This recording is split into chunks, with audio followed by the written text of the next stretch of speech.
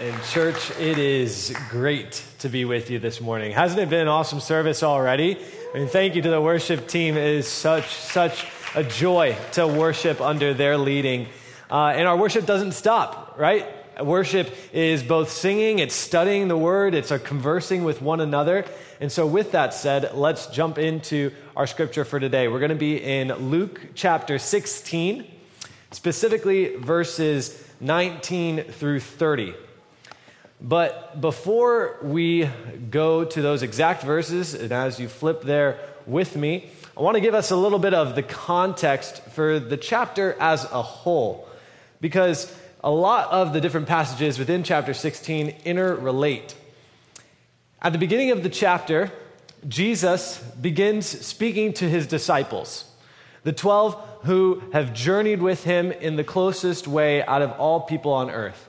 He begins teaching them and specifically gives them a parable about a shrewd manager. And the point of that parable that he gives to them is he's calling them to do all that they can within their power to secure eternal salvation, to put all of their focus, all of their effort, all of their interest in securing eternal salvation. And in the meantime, using the resources that God has given them for God's purposes. And so Jesus starts with this parable, and he teaches them something incredibly important right at the end of it, where he says, look, you cannot serve both God and money. You see that at the end of verse 13. You cannot serve both God and money. Jesus says you are going to have one ultimate master over your life. One ultimate master over your life, not multiple. But then the story continues, and in verse 14, a new group of people enters the scene.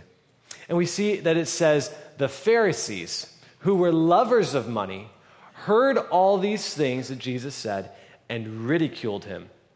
So he was talking to the disciples, and then the Pharisees heard all these things, and they ridiculed him. Most of you know the Pharisees were considered the spiritual leaders of Israel at the time. Think of them as the ancient day pastors or spiritual shepherds of Israel. And they react to Jesus' words with rebuke. I wonder what they might have said. We don't have exactly what the rebukes were, but one of them, I think, might have been, well, Jesus, you say that we cannot serve both God and money. Well, look at us. We're the spiritual leaders of God's people, but we have incredible homes, incredible food at our disposal, the beautiful garments we wear that enhance our worship. We're pretty sure it's possible to serve God and still serve money in some capacity. But Jesus, he confronts this mentality.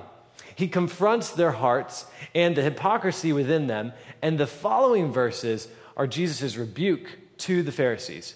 And so now we're entering into the middle of Jesus' rebuke, where he shows them what comes as a result of seeking to serve both God and money.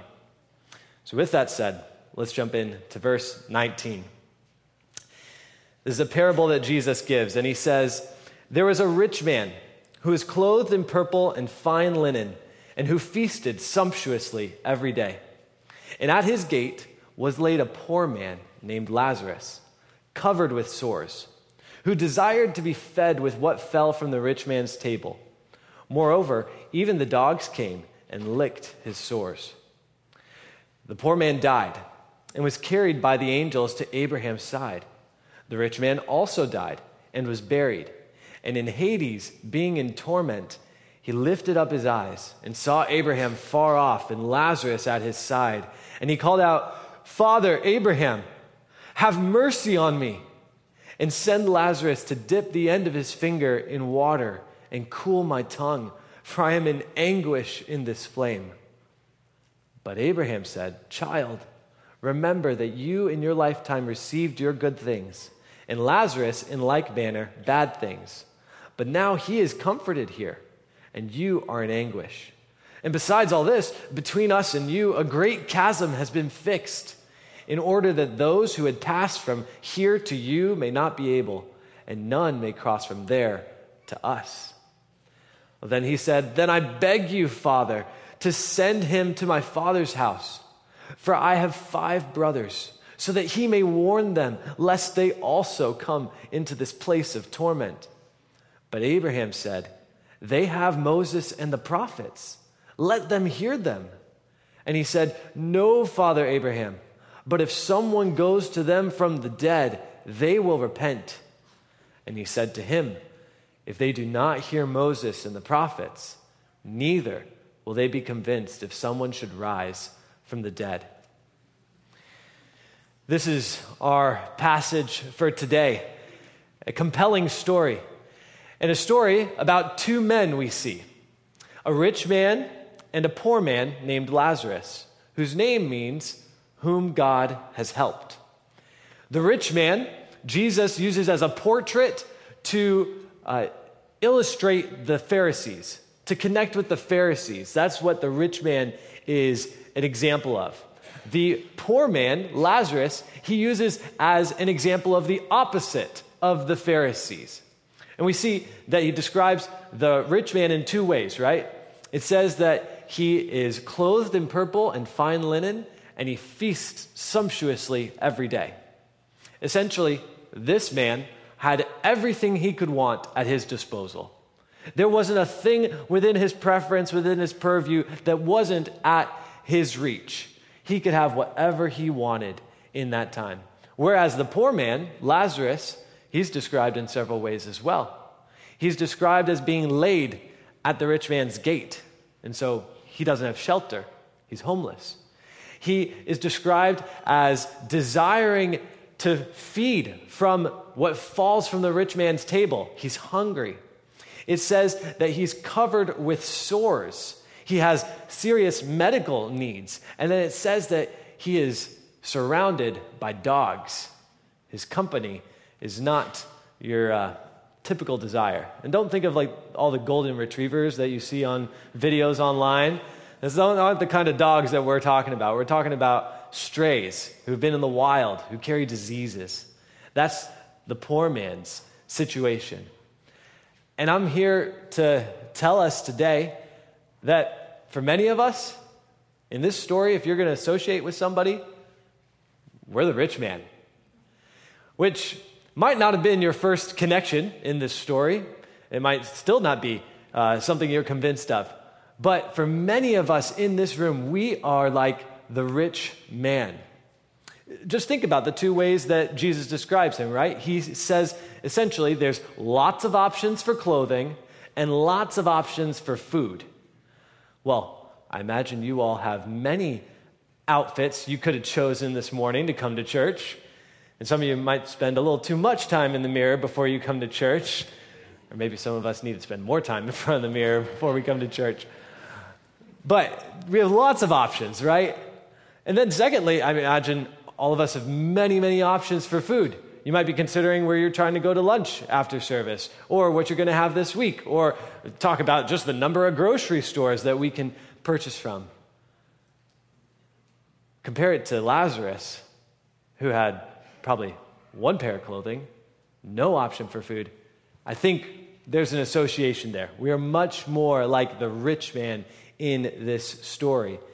But remember, riches is not inherently wrong. The question is, what do we use with them? That's what we've been studying the last several weeks, right? What do we do with the resources that God has given us? Now, with that said, this connection that we are the rich man, that might not be true for every single person within this room. If your story, if your daily life experience is much more connected to the experience of Lazarus, we want to tell you that we welcome you. We are thankful you're here. We love you. And we hope that you experience the hospitality and love of God's people in our community. And so with that in mind, how was the rich man supposed to treat Lazarus? Well, Jesus' hearers at this time might remember a teaching he gave just a couple chapters earlier. In Luke chapter 14, verses 13, he was situated within the ruler of a Pharisee's house at a feast. And Jesus gives them a compelling teaching in this moment about how they're to treat people like Lazarus.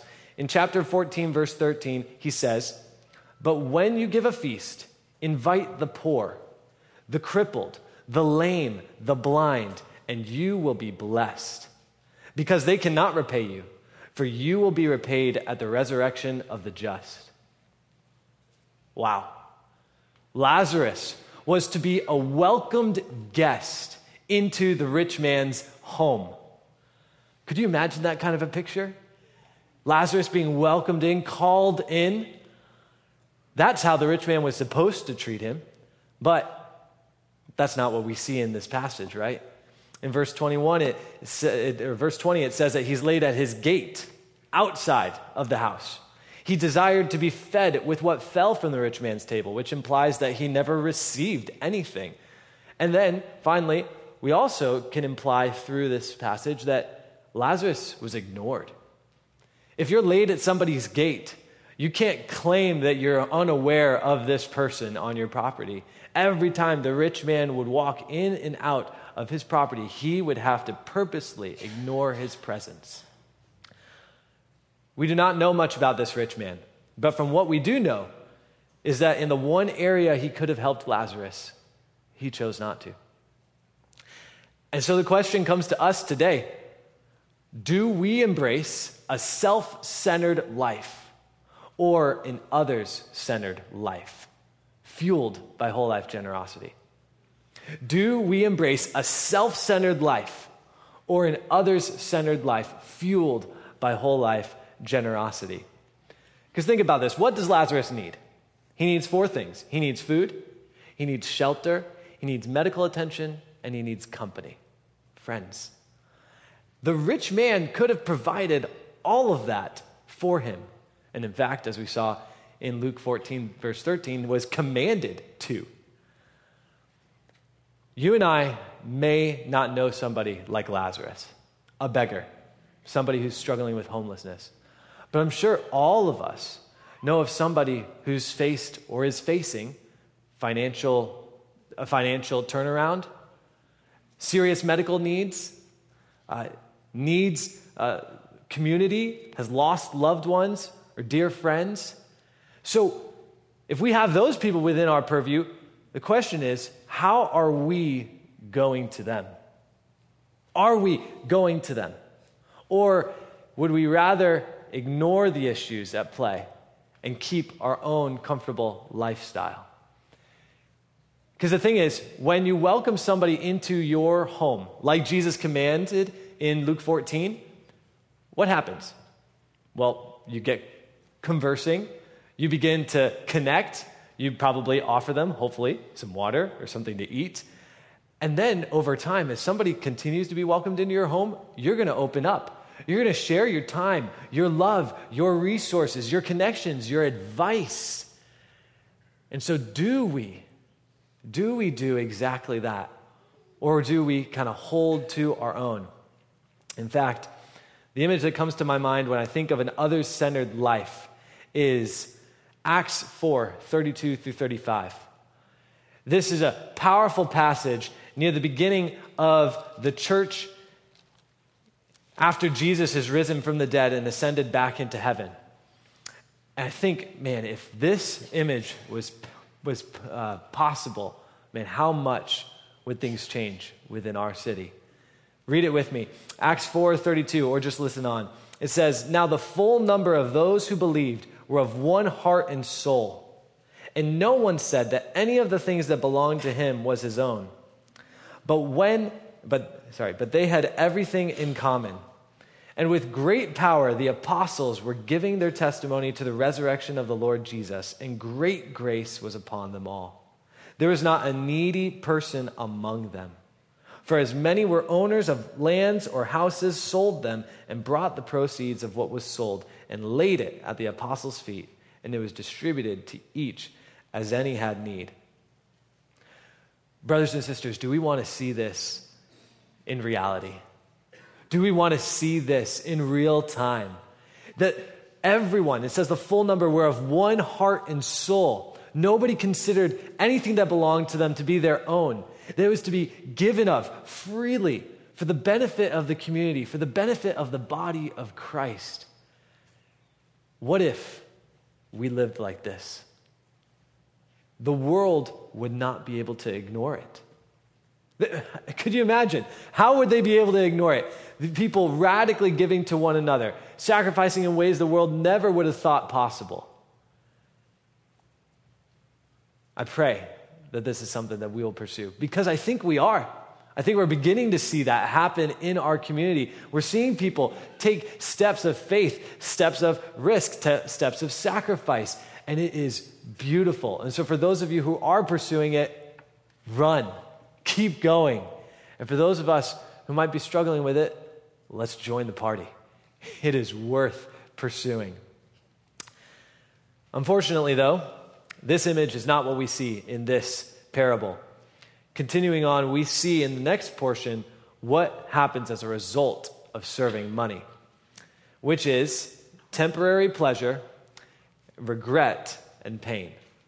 Starting in verse 22, it says, "The poor man died and was carried by the angels to Abraham's side. The rich man also died and was buried.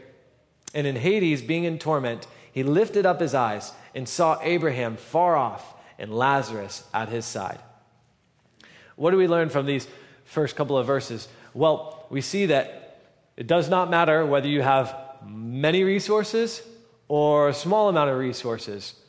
The same fate is faced by both the rich man and Lazarus. Spoiler alert, we're all going to die. Sorry to break it to some of you, and maybe, honestly, to some of you young kids. But don't worry, you don't have to fear it.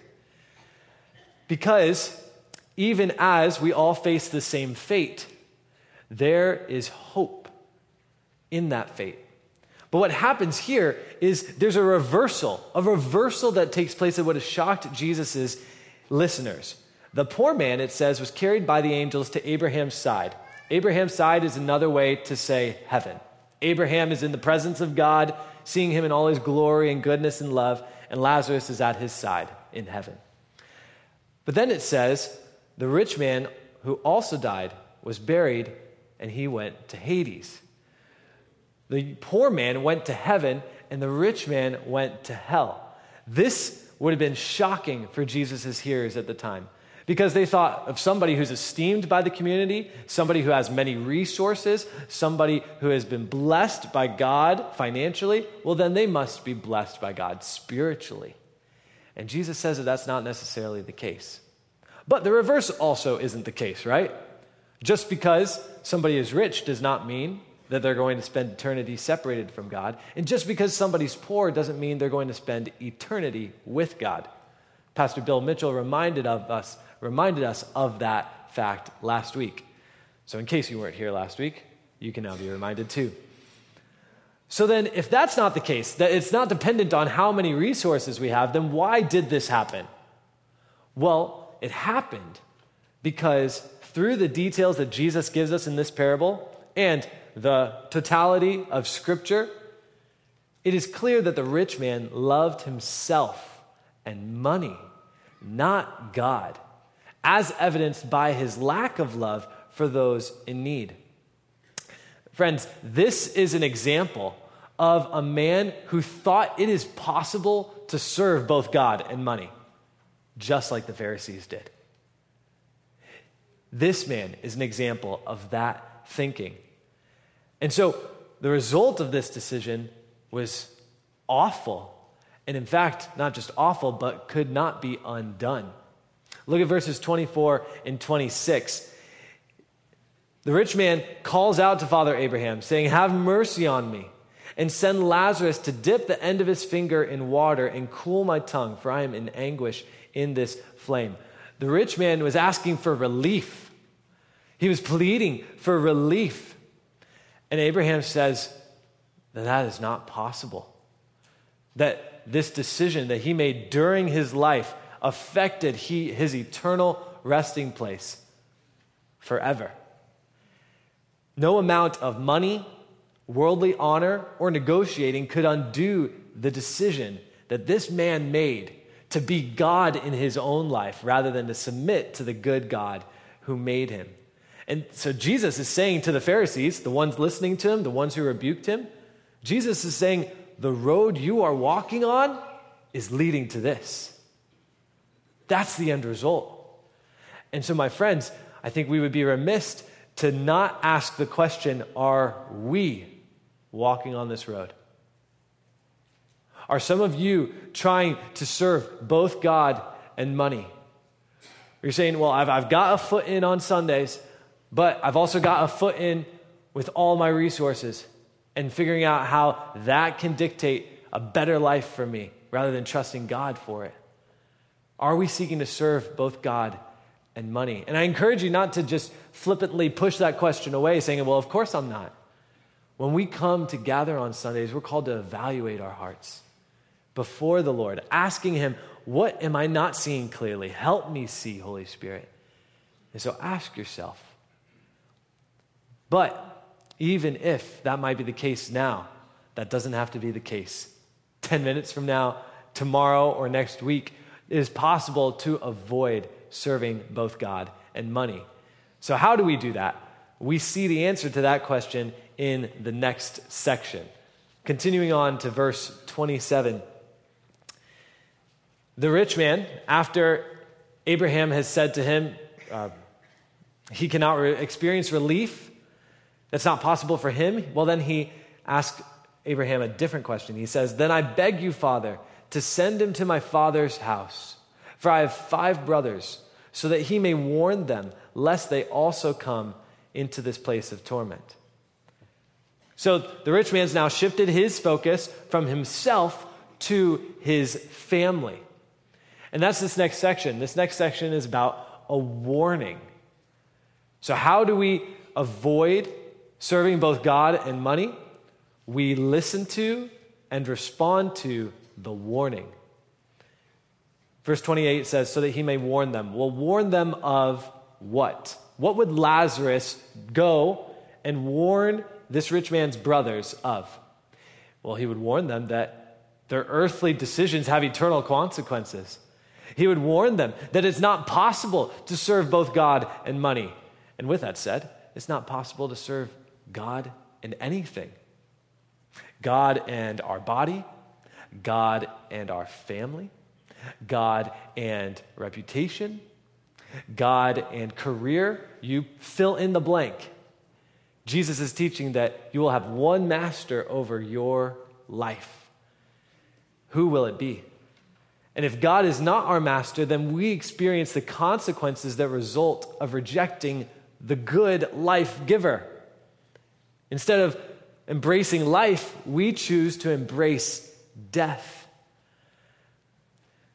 My brothers and sisters, this is not a message that many people necessarily want to hear every day. But who else is going to tell them the message? Who else is going to warn those who don't know that not living in submission to a good God comes with eternal consequences? Is it going to be us?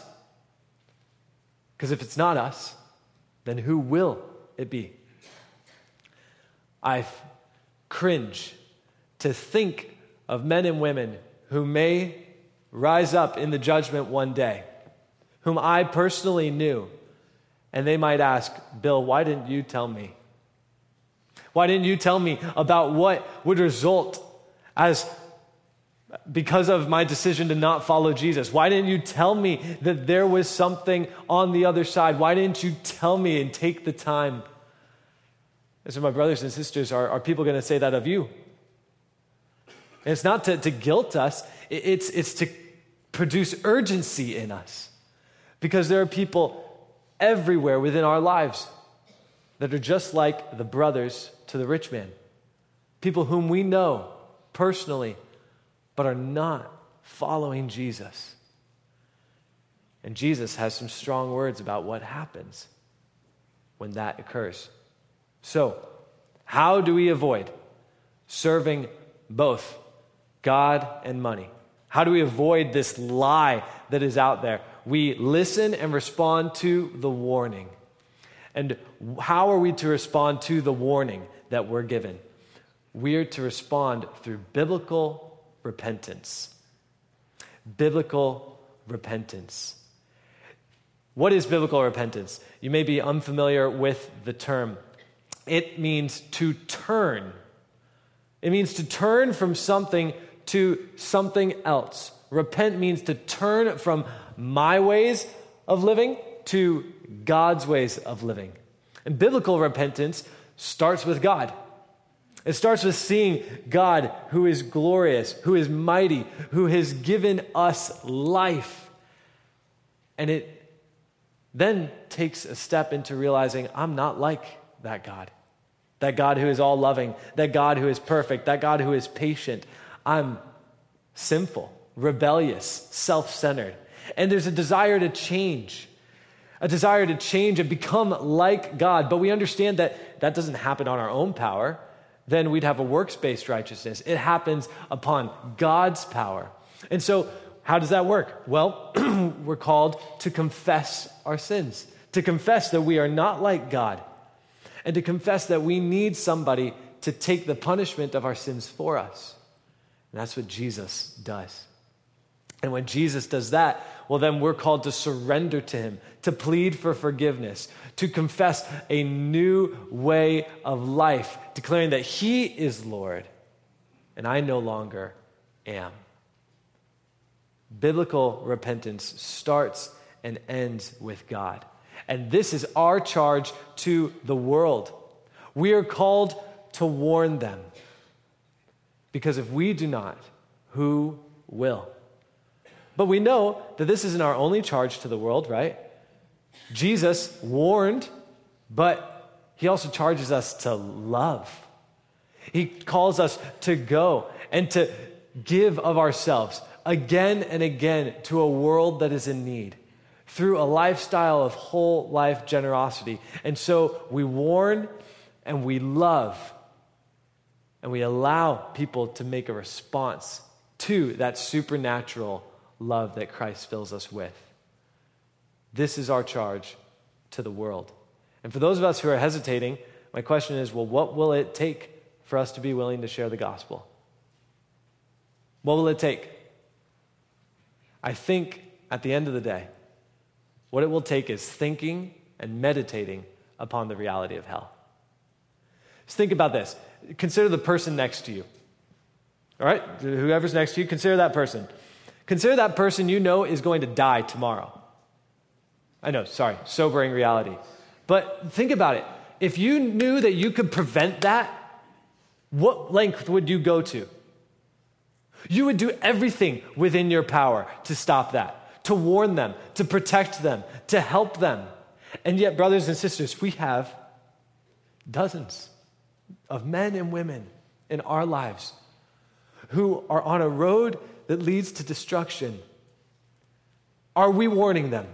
Are we seeking to protect them? Are we seeking to call them to what is life? Because oftentimes we just don't meditate on the fact of what happens if we don't do that. Jesus, in this surreal moment, he is actually giving the very warning that the rich man wants his brothers to receive. In this surreal moment, Jesus is giving this warning to the Pharisees, saying, because of your love of money rather than your love of God, you are on a path that leads to destruction, not just for yourself, but for your families. You are leading them astray. And so how do the Pharisees respond? Well, we don't have that just yet. That's coming in a couple minutes. We see the rich man wants his brothers to be warned, right? How does Abraham respond to that plea? Abraham says in verse 29 something a little surprising. He says, they have Moses and the prophets. Let them hear them. He essentially says to the rich man, they have enough. Moses and the prophets, that refers to the Old Testament. If you're not making that connection, it refers to the Old Testament. He says, in the Old Testament, they have enough.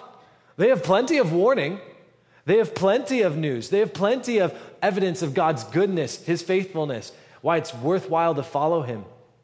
But then, how does the rich man respond? He says, "No, Father Abraham." He objects, saying, "If someone goes to them from the dead, they will repent." And don't we oftentimes think like this, right? Like, I don't know if you've been in this situation, but where I've been talking to somebody about Jesus, I'm like, man, if I could just explain this perfectly, like they'd have to come to know Jesus.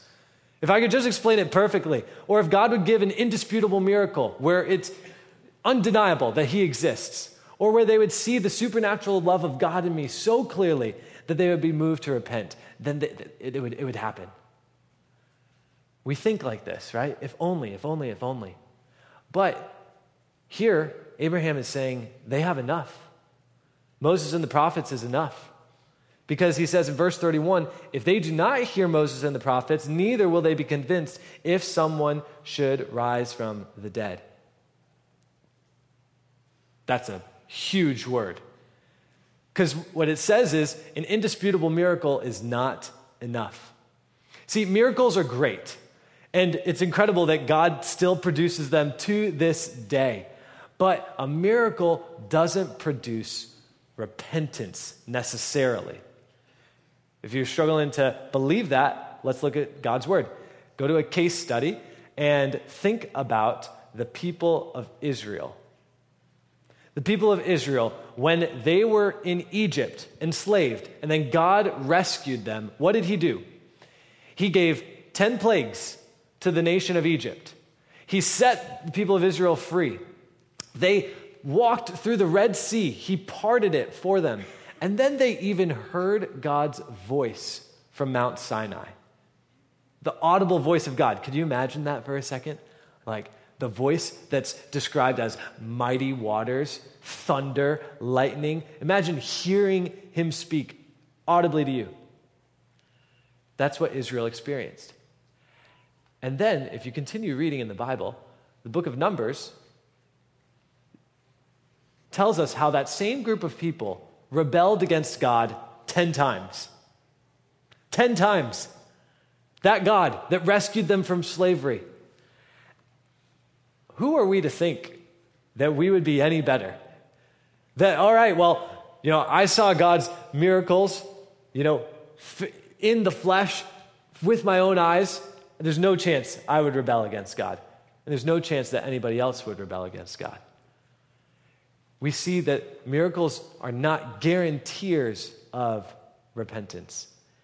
And that's why Abraham says God's word is sufficient. God's word is sufficient. Because when we begin to think that God's word is not sufficient and we need a miracle, we begin to think that humanity has a head problem. But that's not true. We have a heart problem. It's not a head problem. It's a heart problem. Many people will even admit that they believe that there's evidence for God, but they are unwilling to submit to the good God who wants to shepherd them.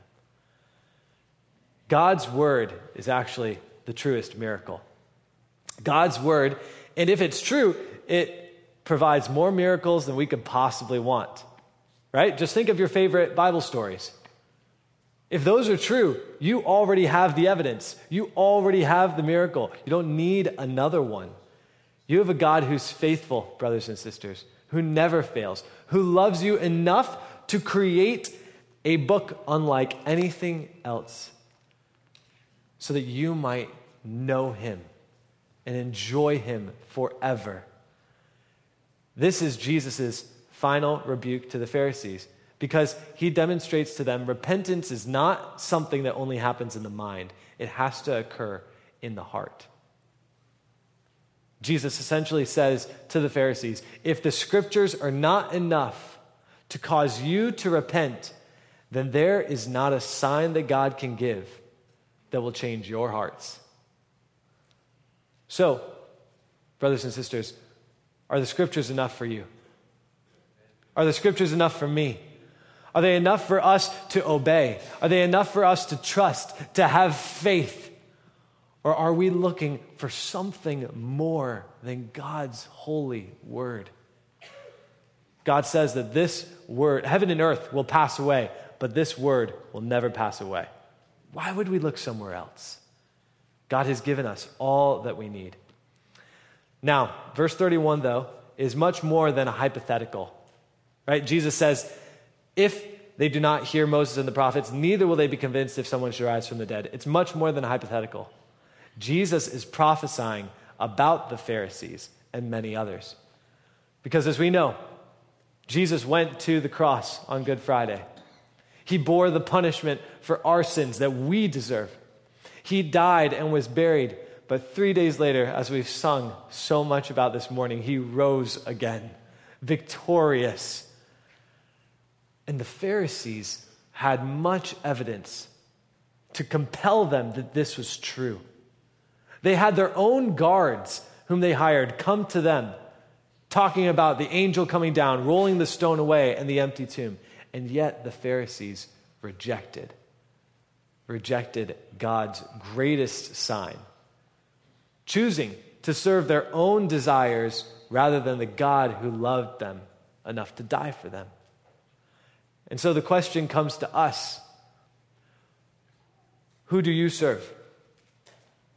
Who do you serve, my brothers and sisters? Do you serve the God who gave his life for you? Or do you serve money?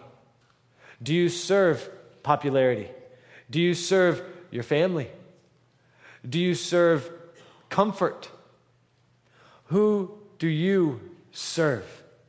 Because the call for us is the same as every person in this story. It's the call to repentance.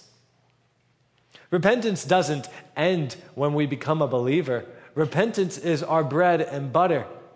Repentance is the thing that we continually practice because we know that we're not perfect. We know that we have sinned that we want to turn from so that we might enjoy God more. And so for you, what is that? Perhaps it's one of the three on the screen. Perhaps you need to repent today of serving money or anything else instead of God. Serving comfort instead of sharing the gospel with those in need. Serving the intellect instead of trusting God. If that's you, you don't have to fear. I have to repent. I need to come before God and ask him to change my heart every day. And this is what we're called to do on Sunday mornings, that we realign with our God so we might shine brightly for the world to see throughout the week. So think about it. Where do you need to repent today?